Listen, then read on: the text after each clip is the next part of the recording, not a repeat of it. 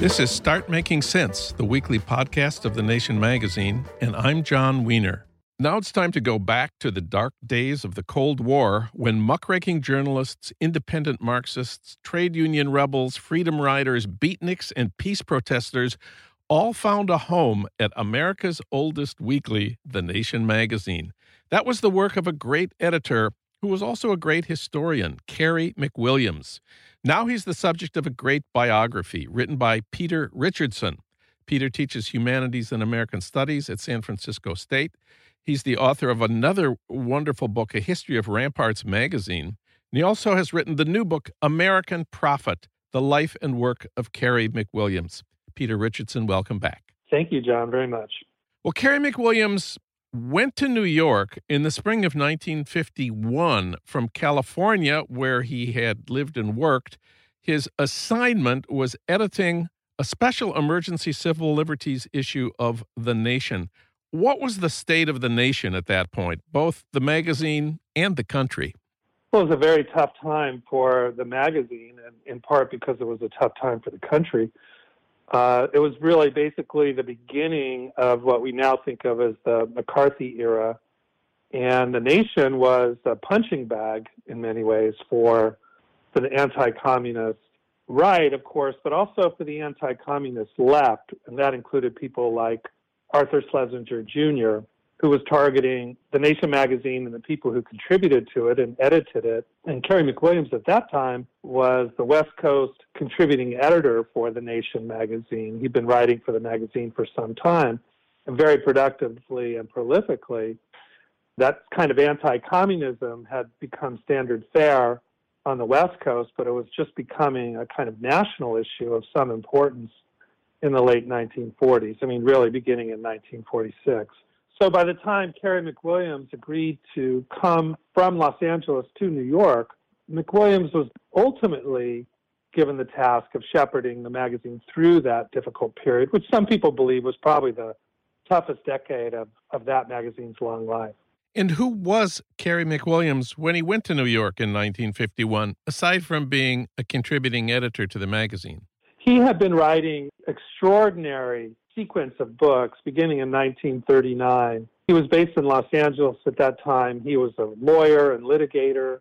He had been representing farm workers in some very difficult struggles. Really, since the mid-30s, he had been mixing journalism and book writing and legal activism. And then in the 1940s, he hit his stride as an author and wrote almost one book a year between 1939 and 1950. And these were very powerful, impactful, hard-hitting books. He wrote a book on the Japanese evacuation and internment that came out in 1944 when the internment was still going on, essentially demolishing every argument for the internment. In fact, the book was so impactful that it was quoted in the dissenting Supreme Court opinion that very same year, 1944. So he wasn't just writing to, preaching to the choir with these books. He was taking some real risks.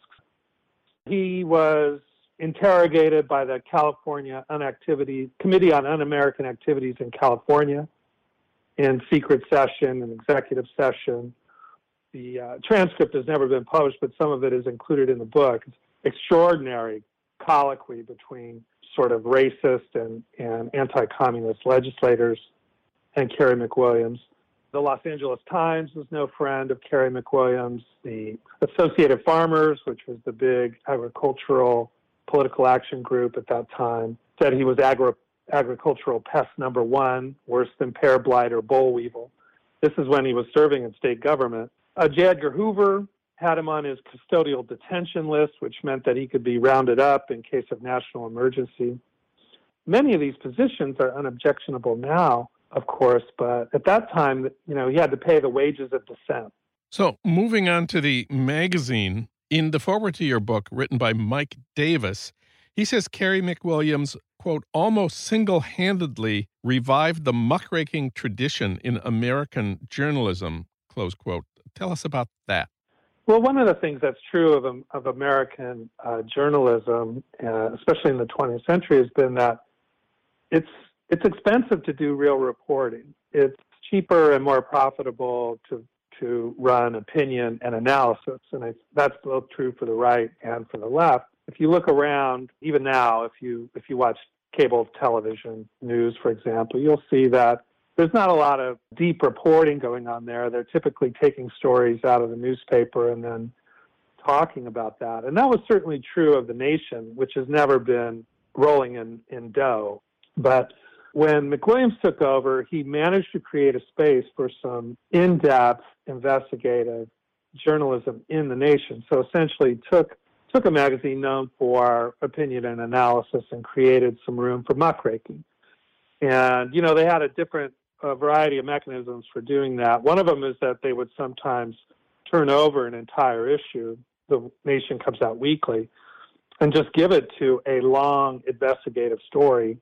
The person who wrote the story would then sort of turn that into a book. And so it sort of made sense for the writer, and Nation didn't have to pick up the total cost for all that work.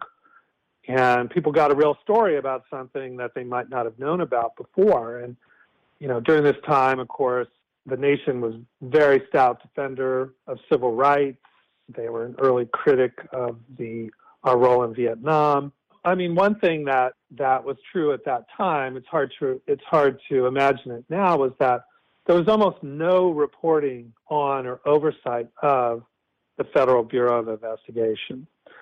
At one point, one of the people who was accused of treason, essentially, a State Department bureaucrat, had charges made against him, and his lawyer asked to see an FBI file. And the federal FBI director, J. Edgar Hoover, not only didn't furnish the file, but actually pressured the judge to convict the attorney of contempt of court for even asking for the file. So nobody outside of the FBI had really seen any of these files, and the oversight, the congressional oversight, was very weak. And so that was the situation with the FBI, and yet McWilliams was able to run investigative reports on the FBI when that was almost never happening, especially in the daily newspapers. It's a very extraordinary act for a small magazine, even an established one like The Nation, to break that kind of story. Another example, actually, is when the Nation warned or reported on the military buildup before the Bay of Pigs invasion of Cuba. And that's kind of an interesting story because the story was later picked up by the New York Times.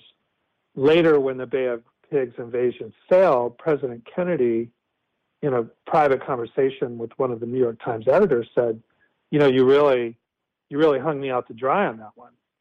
And the New York Times editor said, yeah, but the story had already been reported in The Nation. And Kennedy said, yeah, but it wasn't news until the New York Times ran it.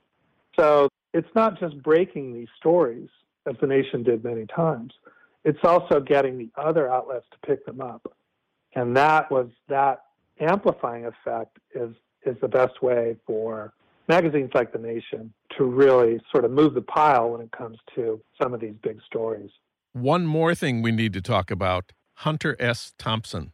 McWilliams brought along a lot of skilled young writers, partly because he didn't have much of an editorial budget. So he was kind of a talent scout in many ways, trying to find people who were up and coming and wouldn't cost a fortune to run their stuff.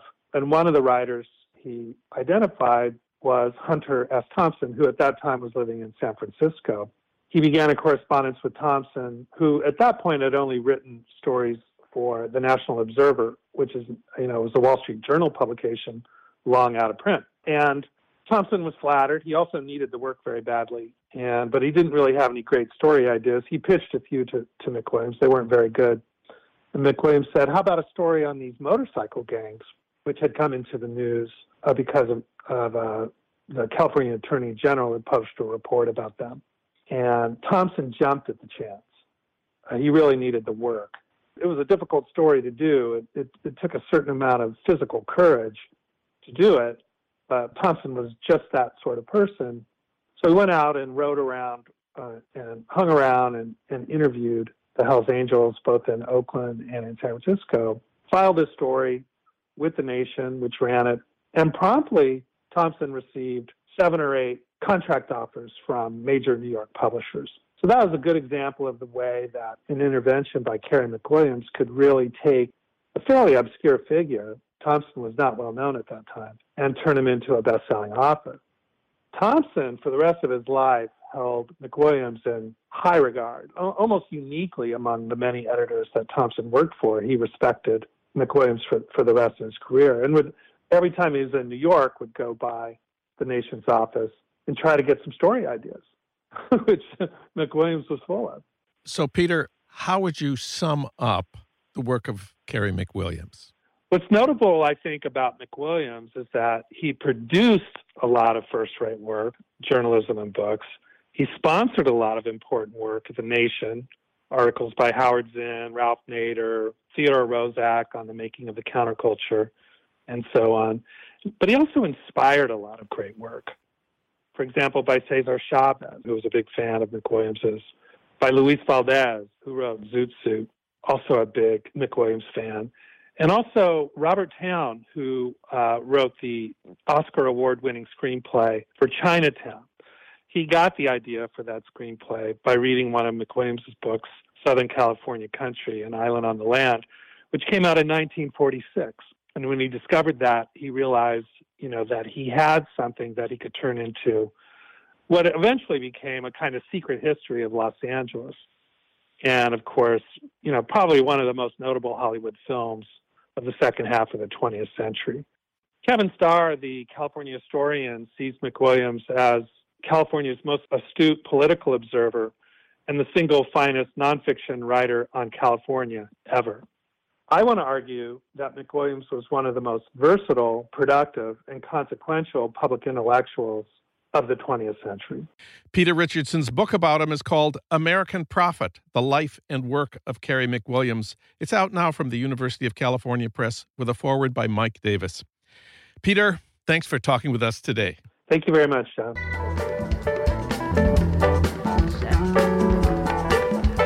You've been listening to Start Making Sense, the weekly podcast of The Nation magazine. You can hear more interviews like this one at thenation.com, and you can subscribe to Start Making Sense at iTunes Podcasts, Pocket Casts, Stitcher, or wherever you get your podcasts. I'm John Wiener.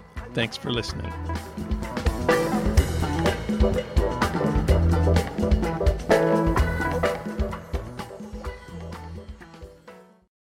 Without the ones like you, who work tirelessly to keep things running, everything would suddenly stop. Hospitals, factories, schools, and power plants, they all depend on you. No matter the weather, emergency, or time of day, you're the ones who get it done. At Grainger, we're here for you with professional-grade industrial supplies.